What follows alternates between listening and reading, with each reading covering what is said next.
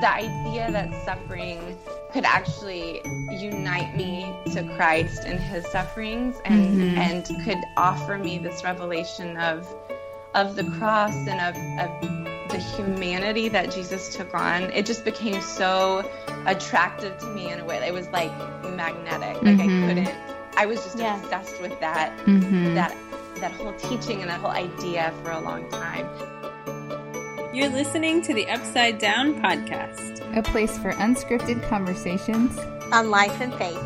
Join us as we discuss what it looks like when Jesus turns our lives upside down. Hey y'all, this is Lori Harris, and I am reluctantly hosting this week's episode of Upside Down Podcast. If you have been a long-time listener, you know I have never hosted one of these before because I am not a host. Peer pressure. Yes. I love today's guest. We are deviating from our normal interviews or our normal episodes, and we're interviewing one of our co-hosts, Shannon Evans. And we love Shannon.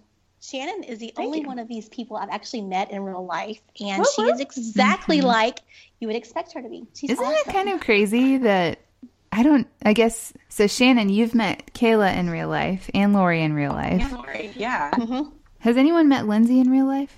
No. I think Kayla said she met her once really briefly a long time ago. Okay. But it was sort of like at a booth or something. Yeah, okay. It just blows my mind. So, Christy, you've never met anybody in real life? I think Kayla and I may have met at the Influence Conference a few years ago.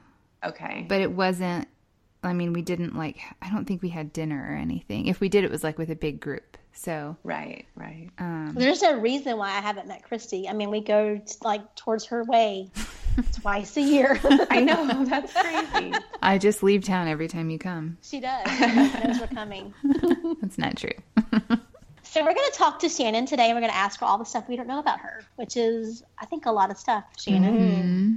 I know you're Catholic. There's a lot of stuff in my life. I'm really excited. So we're going to just kind of start with some rapid-fire questions. Is that okay? All right. Hit me. Okay. What song do you sing to your kids? Stevie Nicks, Landslide. Yes. Probably, nice. Yeah, that's probably the most frequent one. I do... Lord, prepare me to be a sanctuary. I really love singing that over my children. I do too. Mm-hmm. That's a good one. And then some other ones too, but those are two of our ones that have stood the test of time. Mm-hmm. Are you a coffee drinker or a tea drinker?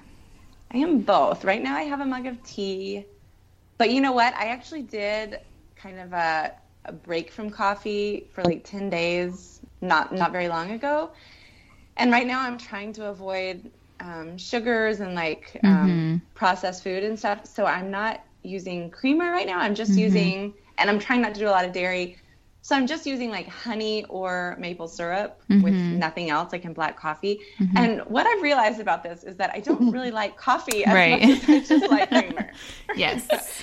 So maybe my answer should be tea. I don't know. Yeah. Well, I think coffee, I've done periods of time where I've done that. And I feel like if you're going to drink coffee black, it has to be really good coffee. Like you can't, you really need to be going to like a local roaster and getting your coffee and grinding it before you. It's just not, it's just not as good. Yeah. Folgers just doesn't stack. Right. I'm just kidding. We don't use Folgers, but yeah, I mean, and our coffee's pretty good. And I'll do black coffee every once in a while, but mostly I like it sweeter. And sweet tea. Now, like, usually I drink hot tea, but I could literally drink a pitcher of sweet tea every single day of my life. I love it. Why do you like sweet tea? Like, why do you like that? You're not from the South. I am. Oh, well, I'm mostly from Texas, but all of my family is from Mississippi. So I grew up drinking tea so sweet you could hardly stand it. Oh man, I can't handle it. I've never had a glass of sweet tea that I liked or unsweet tea. You're from Indiana. I know. Funny. Well, at this point I'm like half and half though. I've lived half my life south of Mason-Dixon. Yeah. Wow. But my roots are Midwest. Yeah. So. They didn't put sweet tea in your bottle. They did. No, they put like diet caffeine-free Pepsi, aka like weird caramel-colored bubble water. Yeah. Are you a city girl or a country girl? Mostly country. I mean, it's all relative because I feel like people in Iowa feel like Ames is like a pretty big city, and but I feel like it's a small town. Ames is the name of the town we live. But like compared to my husband really wishes that we lived in New York City, and he really misses living in Dallas. You know, like I am pretty happy in small towns. But I'm also a very adaptable person, so I think I kind of like them both. Yeah, I could totally imagine you like as an urban homesteader with chickens. Right. And, I've been wanting chickens for a long time. I'm not as good at gardening. I'm better with animals because they're like fun. Me too. Yes. Plants I just end up letting die or forget to plant them and have the seeds for 3 years like I have in my kitchen right now. Yes. I like the idea of a farm. Yes. You know what I mean? Yes. Are you an introvert or an extrovert? I'm a huge introvert. Huge. I really, really enjoy being around people and kind of grew up really exposed to a lot of people. My dad was a pastor when I was a kid, and so he was a pastor of our church until I was 8, and then for the rest of my childhood, adolescence, he was an interim pastor, so we would go to new churches like every year or every 2 years he would be at a new church, and it was just sort of his side job on the weekends. So I was kind of constantly meeting new people and having to make small talk, and you know, so it was good. It was really good for me for such an introvert because I really learned that I really do enjoy people. But like, yeah, as far as what refreshes me, I could be alone for like 3 days in a row and not blink an eye, and I would love it. Yeah, me too. Yeah, Shannon, I think we should take a vacation together. And you take one, you take one room, and I'll take one room. We'll just smile at each other. Don't bring me. I will ruin. I have a friend who does silent retreats every now and then, and she's pretty extroverted too, and so I really admire her for going to do that. But for my job, I will go to retreats or to conferences, and I have they're paying my way, so I have my own hotel room, all of that, and I have not gone once without inviting a friend. Really? To sleep in the room with me, to be there with me, so I'm not by myself. I should probably challenge myself. If I was offered that opportunity, I would could not get out the door fast. Right. I'm trying to not keep inviting people, even though it's been great. I mean, I leave feeling, anyway, that's, hey, if you like it, do it. Yeah, but I love people, but I just, when you said we were taking our retreat, in March, and you said, and everybody gets their own room, I was jumping up and down, yes, right, yes, this is the best thing ever. I know, right. Yeah, it will be great. I need to be okay being alone, is what I'm saying. So, Shannon, let me ask one more. Shannon, do you are you a thinker or a feeler? Okay, with Myers-Briggs, when that's actually a thing, thinker or feeler, I'm a feeler for sure. But in my marriage, I think I tend to be more the thinker, the one who's black and white. And I definitely have that part in me. So I relate to both, but I guess depending on the company, but usually a feeler, I guess. I don't know. I feel kind of split down the middle. Yeah, I felt that way too. So how long have you been married? Been married 10 years. And how did you guys meet? We met at a small group at our church. So we lived in Waco, Texas, and we were both going to Baylor University at the time. And we were involved at this non-denominational church. And it was really big. Well, actually, you know what? That's not entirely true. My husband wasn't going there at the time.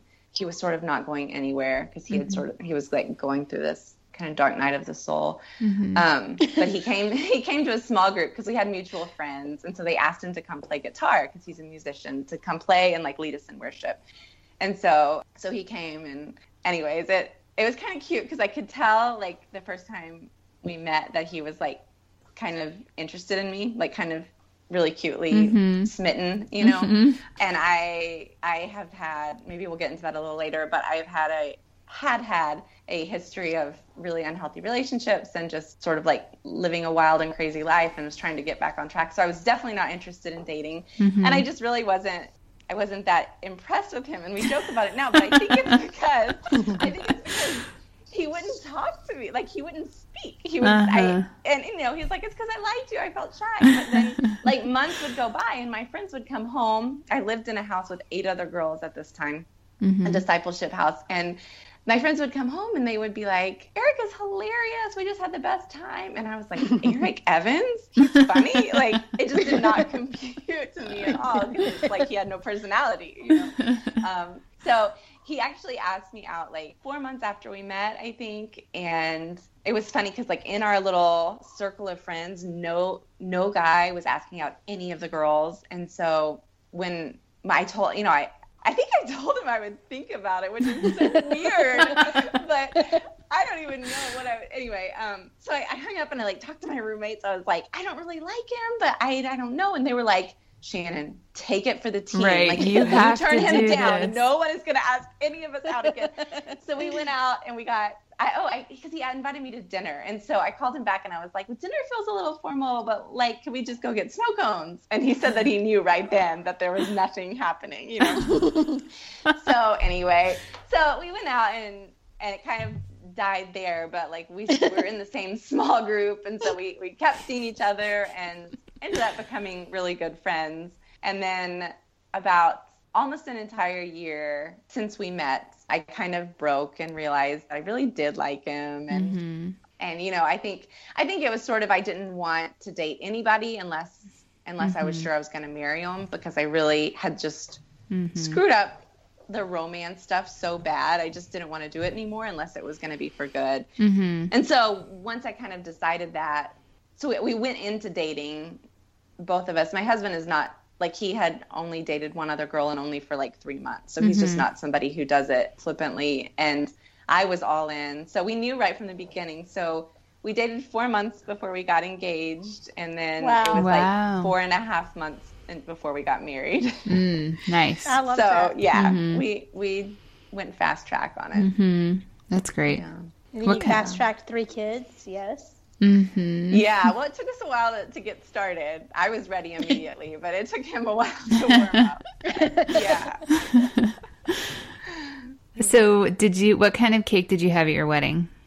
You know, I was kind of like Lori. Lori was like, she didn't really care that much about anything except the cake. I just didn't really care that much about anything. I mean, I did have fun picking up my dress. So my cake was just sort of simple. It was white. I think it had like some chocolate like drippings like on the side. And then it had a bunch of Gerber daisies on top because that was like my flower for the wedding. So yeah, it was not phenomenal, and I don't really love cake anyway. So I'm more of a pie person. Don't say that. Yeah, I love pie. I could eat an entire pie by myself, but I could take or leave cake. I think pie is like It's the vehicle for ice cream. Well, yeah, but Oh my gosh. well, yes, but I think like one of my most like effortlessly cool friends had pie at her wedding, and she didn't just have pie. She got married at like 10 in the morning and had this beautiful brunch reception outside and had people bring pie. And so I made these 2 pies and brought them in. There's just this like this long table. It was like like really rustic, cool look, you know, where it's like all of these homemade pies. The funny thing was I don't know if it was a relative of hers or not, but there's this older woman who had a spoon and just was going down the line. No. Eating out of all of them. You know, like one spoon? Yes, like further down like it was like way into the reception. So it wasn't like they were all in like pristine condition. But I remember looking up, like I had like carefully gotten my plate. It was like planning which pie I was going to take and then like taste, and then was like, oh, well, I guess I can double dip. But anyway, it doesn't surprise me that you like pie, because I just feel like it fits you. The pie speaks for itself. It does. Okay. It should. So I think I said this when we were talking to Lori, but I was kind of thinking through that, like these conversations, and I realized I have these like ideas of things that you've done, Shannon, but I don't have a timeline. And I don't mean like what year. I just mean like, okay, what happened? You were at Baylor. You thought Eric was not funny. Then you dated and got married, and then so you got married, and then what happened? Like, catch us up from there. Very like 30,000 foot view. Take us from that to now. From the time that we got married. Sure. Where were you? Were you still in Waco when you got married? We were, but a month after, or no, I guess like 2 weeks after we got married, we lived in the pool house of my parents' house for 2 weeks. Mm-hmm. And Very then, Gilmore Girls of you. Oh my gosh, that's right. So then we moved to Kansas City, and we were at the International House of Prayer for 1 year. Okay. And we were working just little jobs. I was like working at a daycare. He was working at Starbucks. And then we were just spending a lot of time in the prayer room and like auditing classes that they had. And then the final 3 months we did an internship. And so I think there's some really great things that I got from that time. And then there's some things that they ascribe to that I know that I have let go at this point in my journey. But yeah, it was a really sweet time in our life, and it was a really sweet way to start off a marriage. You know, we were kind of on our own, and it was lonely to some extent, but it was also kind of sweet to be like forging this new adventure together. And it ended up being a good skill to learn, because then we went on and we've now moved like 9 times in 10 years or something like that. So yeah. So then we actually, while we were there, we were invited to join by some of our friends to join a missions team to Indonesia and Malaysia. Indonesia first, and then ultimately we were supposed to be going to Malaysia. And this was with the same non-denominational church that we went to when we were at Baylor. And so we moved back to Waco, and we did their missions training schools for 1.5 years. And then we moved to Indonesia for not quite 2 years. And while we were there, my husband, he had not finished his bachelor's degree, and he decided that he really wanted to go back and finish in music composition. And so at that point, we moved home. But to further complicate things, we actually started the adoption process while we were in Indonesia. But it didn't work out to adopt there or anywhere in Southeast Asia, and so we were adopting from Uganda. So when my husband decided that he wanted to go back to school, we waited until we got a court date in Uganda, and so then we just kind of made one big trip. So we went to Uganda, and we were there for 5 weeks, and then the 3 of us, our son Alyosha was turned 11 months when we were coming home. 3 of us came back to Waco so that he could finish at Baylor. And then, let's see, a year and a half after that, he graduated, and we moved to, well, we lived in 2 different places, but he went and got his master's at University of North Texas in Denton. Okay. And then, so we were there for 2 years, and then, well, I guess 3 years. We were in a neighboring town for 1 year. And then 1.5 years ago, we moved to Ames, Iowa, where we are now. Okay. So you had a baby in North Texas too, right? Yes. So we had our middle son, Moses, when we were in Denton, when he was getting his master's. And then we had our son, Tavi, last May here. Okay. So what brought you guys to Ames? Eric got a job at a church. Okay. And it was like his degree is music composition and his passion is composing. But after that many years of being in school with a family, I was kind of like, I need a break from, you know, like he was interested in getting his PhD and teaching. You were like, no. I was like, we just need some stability. And we had gone through, we've gone through a lot of really hard stuff with our oldest son of just really trying to understand his needs and trying to adapt our lives and what we considered normal to what his needs were, and trying to get help. And it had just been a lot. And so I was like, we just really need a season of stability. And so he took this job doing campus ministry and music for this church here in Ames, which has been great. And I've really loved the church. And it's especially fun for him to get to work with college students. He really is really enjoying that. So it's been good. Yeah. It's interesting that you were going through, I forget what you call it, but like when missionaries come home, you were going through that as you were bringing your Ugandan-born son home. Yes. I hadn't thought through, like, it was awful. Yeah, it was absolutely awful. Because we came back with him, and And honestly, part of it was we were living in Indonesia and we didn't know any adoptive families. And and there were no resources there, no conferences to go to. And so we just really didn't have anybody speaking into our lives, giving us advice on like what would be best. But so we came home with him, you know, this 11-month-old who had been through everything, you know, just a really rough life and really needed consistency. And we didn't have anything. So we lived in a missionary house for a month.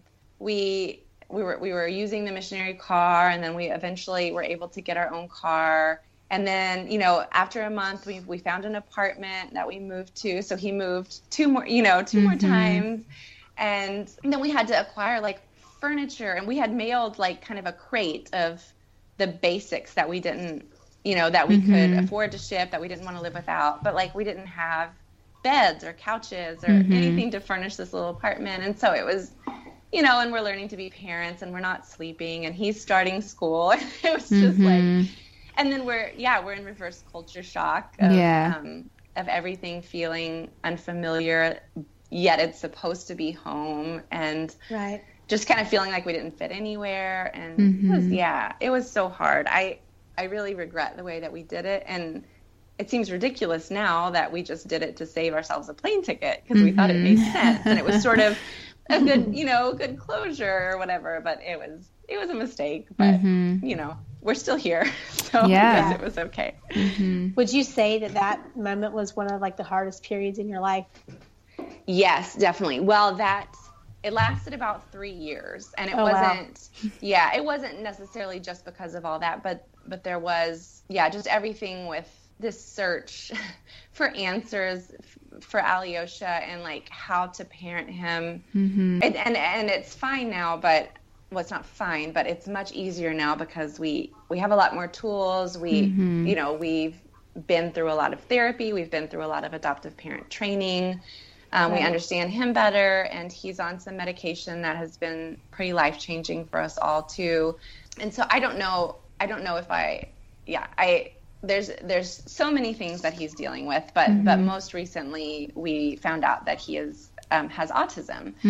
And normally, you know, almost 7 years old is pretty late to be figuring that out. But because there was so much complicating symptoms and things that could have been from trauma, or could have been from ADHD, or could have been sensory, you know, and everything. And so we just had a really hard time finding answers. And so the autism piece is extremely helpful. And now we kind of feel like we have a lot more resources, a lot more, just a place to fit our family. So, but the 3 years of kind of trying to figure out why parenting was so much harder for us than for everybody else, and everybody telling us that it was normal and fine, and we were like dying. And not only because of him, but our own circumstances too, with just like my husband's school and financially, and my husband has some anxiety, and so there was just, you know, and then myself just like coming apart at the seams as well. Anyway, so that was for sure the hardest thing that I've ever gone through, but it was also the richest, you know, the most fruitful time of my life. And so you have to take them both, you know, hold both hands open and take the hard with the beautiful. And that is a great segue into what I was going to tell you Ann Voskamp says. Tell me what the Yes, says. I have to say it because, well, just when you're talking about Alyosha and just that period of time of just wondering, like, what is going on, and just the grace of God to name it. Because I think once you name it, or you get some kind of answers, it's like relief, because it helps bring into focus almost the purpose behind it, why, and then how to move through it. And then you have community around you to move through it with you. And when I read her first book, that was like, it stood out to me because I just thought that's what I want. I want you to name this for me, because if you can name it, then I can be okay with it. But this unknown, I can't deal with. And a lot of people push back a lot on like quote unquote labeling children with certain diagnoses, but I think what's misunderstood is how helpful it is for the family to feel like they they have something to offer when people are wondering why their child is licking the pavement, or these things that are really hard to explain, and you know, and a lot of times it feels like a reflection on your parenting, and that is incredibly stressful. And just socially, you don't fit anywhere. And so to have words for what your family experiences, and to have other people who identify with that as well, like, it gives you something to, like you said, it gives you a community, it gives you kind of a place. So I am all for labels. I mean, I don't think that means that we're inhibiting our children's abilities or potential. I think it means that it's just giving us all kind of a safe space to retreat to when the world feels too hard, you know? Yeah, that's true. It seems like we probably don't need to get, maybe we could do this in a different episode, but, you know, I know one of the things that I hear people say about adoption, and this is probably one of the questions that most people don't want to admit that they think about, but that is that you don't know what you're going to get. Yeah. And the reality is you don't know what you're going to get when you have a biological child either, but it may be at some point, it might be good to kind of hear you talk through that, because your love for Alyosha is so obvious, but I think there's probably like some room for that middle ground where it's like, of course we would never like regret this decision. Like Alyosha is our son, but it was also really hard, you know, and like to be able to like speak into that, I feel like we should maybe talk through that at some point. Absolutely. I think if anybody is listening now and really is like, I would love to hear more about that now. I wrote something for the website Romper about it, about how, I think it's called, I adopted a child with special needs and it changed my life or something. But the premise being, like, we didn't realize that he had special needs when we adopted him. And so it really is that, you know, that fear that people have of like, what if it's more than I can handle? And I can say it absolutely was more than we could handle. But God was so good to us in it, even in the despair and the hard, you know. So anyways, but I would love to talk about that on a full episode. I'm sure Lindsay and Caleb could add some good stuff to that too. Yeah, definitely. We're coming a little bit close on time. I feel like we have so much more. No. I feel like we haven't really even gotten to like so many of the questions I wanted to ask. I think probably one thing that people are wondering about, which we may need to talk about this another time, but you're the Catholic in the group.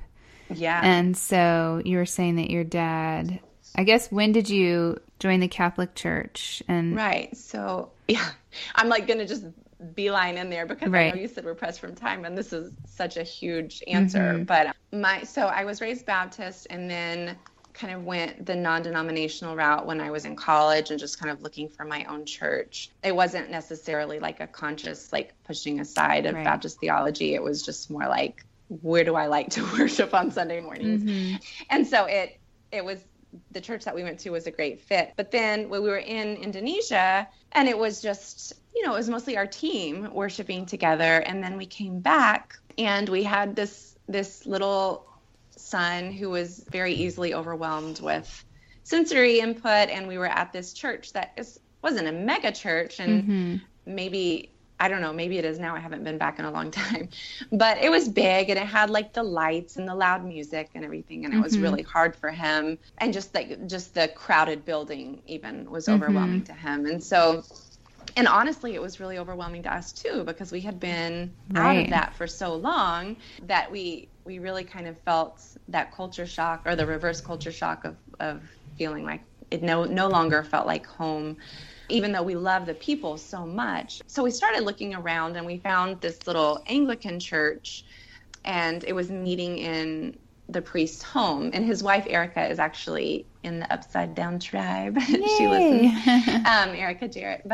And they were amazing. And they were my intro into liturgy and church history, and just living a life that was kind of in rhythm with the church calendar. And I kind of realized that I really enjoyed that. I really got a lot out of it, and I liked that. And my husband had always been interested in that. And like I had mentioned when he was going, I feel like I'm talking really fast because I'm like, you're okay.